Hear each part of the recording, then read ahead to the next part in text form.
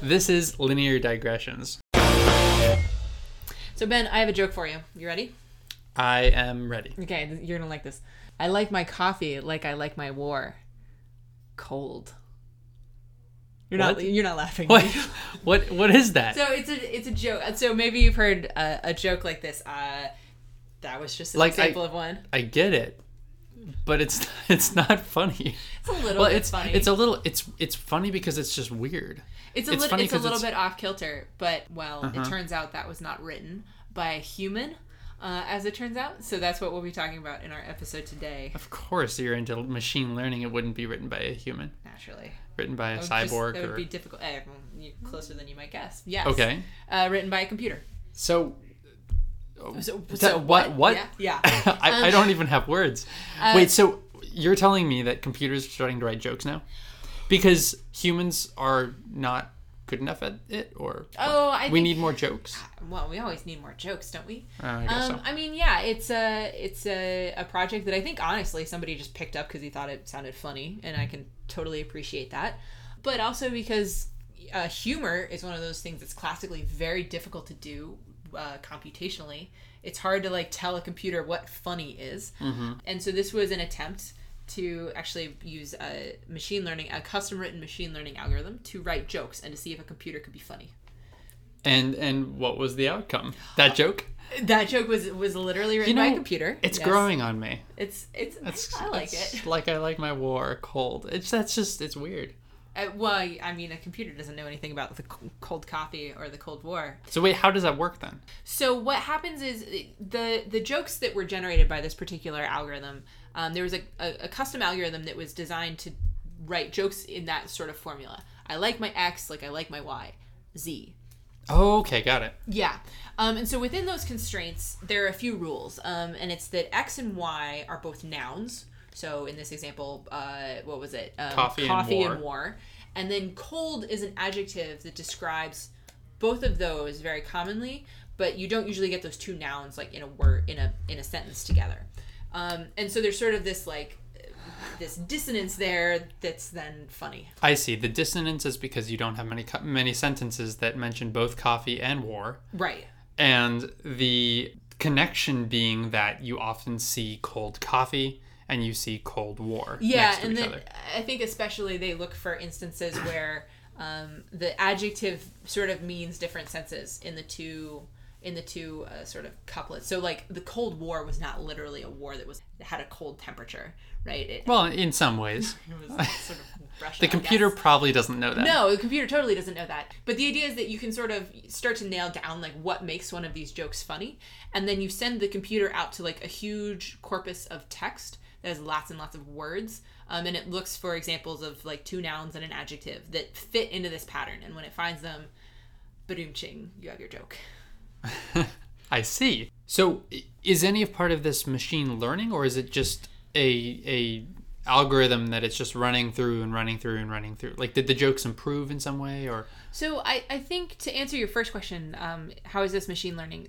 The only way that you can have a computer write jokes, you can't give a computer a set of rules for what's funny, because a computer, what you have to do is give it some constraints and then lots of examples, and it finds stuff on its own. So that's where the machine learning comes in. It's not machine learning in the most classical sense. So usually with machine learning, we think of a regression or supervised classifier or whatever. Obviously, you had to write a sort of custom-built algorithm for this particular task. Mm-hmm. And so the results are that it's sort of funny, as you diagnosed at the beginning. They have a few examples of different types of jokes, some of which make you chuckle a little bit. But they do mention in the article that it sounds like basically the people who wrote this then took the jokes and sort of walked around to their buddies' offices and asked if they thought it was funny or not. And that generally the computer, they said something like 16% of the computer-generated jokes are funny, so maybe 1 in 6. For human-generated jokes, it's more like 1 in 3. So we still reign supreme. All right, good. Good. I know, right? Don't want the computers getting uppity. This is the only kind of joke that this particular algorithm can make. Totally, right? This algorithm doesn't know knock-knock jokes, for example. No. Or any of that. So, I mean, knock-knock jokes aren't funny, though. The funniest knock-knock jokes I know are the ones that are making fun of the knock-knock joke. Well, which is or a you could whole write nother. a very meta knock-knock joke generator, just like that. Oh, I guess you could. So no humor is necessarily outside of the range of machine learning, but some are more difficult, or I would generally say that the subtler and the more unique the humor, like a really good stand-up comedian would probably be pretty hard to generate. But obviously when you have something that's kind of formulaic like this, and that's particularly like text-based, you can just come up with like examples of 3 words that satisfy this pattern. And like, yeah, sometimes you can come up with something pretty funny. Got it. So slapstick comedy is still safe right now. I hope so, yeah. But someday, if it figures out how to have computer-generated Three Stooges, then yeah, we might as well just all go home. Yeah, we'll give up. Yeah. So, can you give me maybe 2 more examples? I can. So I'll give you my second favorite one. I like my boys like I like my sectors. Bad. Oh, no. That's a hard drive joke. This one I had to have explained to me. I didn't really get it the first time around. But So a bad sector is an area on your disk that's gone bad for some reason and is no longer readable or is corrupted or something like that. And so, I don't know. So it doesn't. good. It's not bad in the same sense that there's like bad boys. It's no, like literally just. It's 100% different. You know, it's a good joke when somebody has to explain it to you. But I'm glad you explained it to me. That's funnier now. Yeah. It seems like the audience is a little bit smaller for that one. Mm-hmm. Only people who know about bad sectors. Okay, what's your last one? Okay, another computer based one. I like my relationships like I like my source. Open. Oh boy. Those are open relationship, open source. I get it. I get it. Yeah. I'm still not laughing, but you are. For those of you at home who can't see us, he is literally smiling right now. I am smiling. It's a very stoic smile. No, that's pretty good.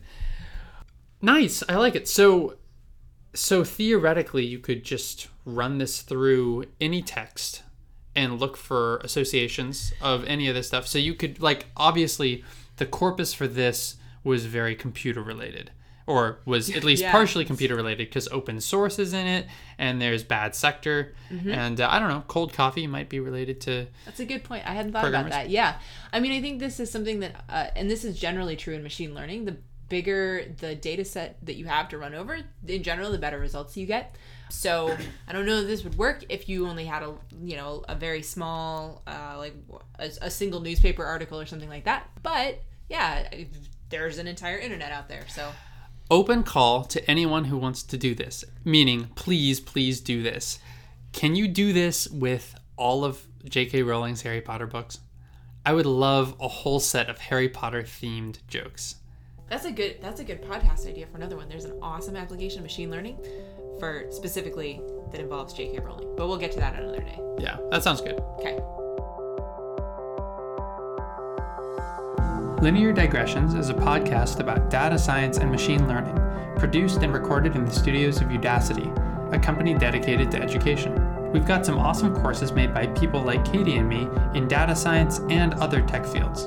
We should also remind you that all views expressed during this program were those of the speakers and not of Udacity. This is a Creative Commons endeavor, which means you can share it any way you like. Just tell them we said hi. To find out more about this or any other episode of Linear Digressions, go to lineardigressions.com. And if you don't mind, leave us a review on iTunes so other people get to listen to this content too. Thank you for being here. And we'll see you next time.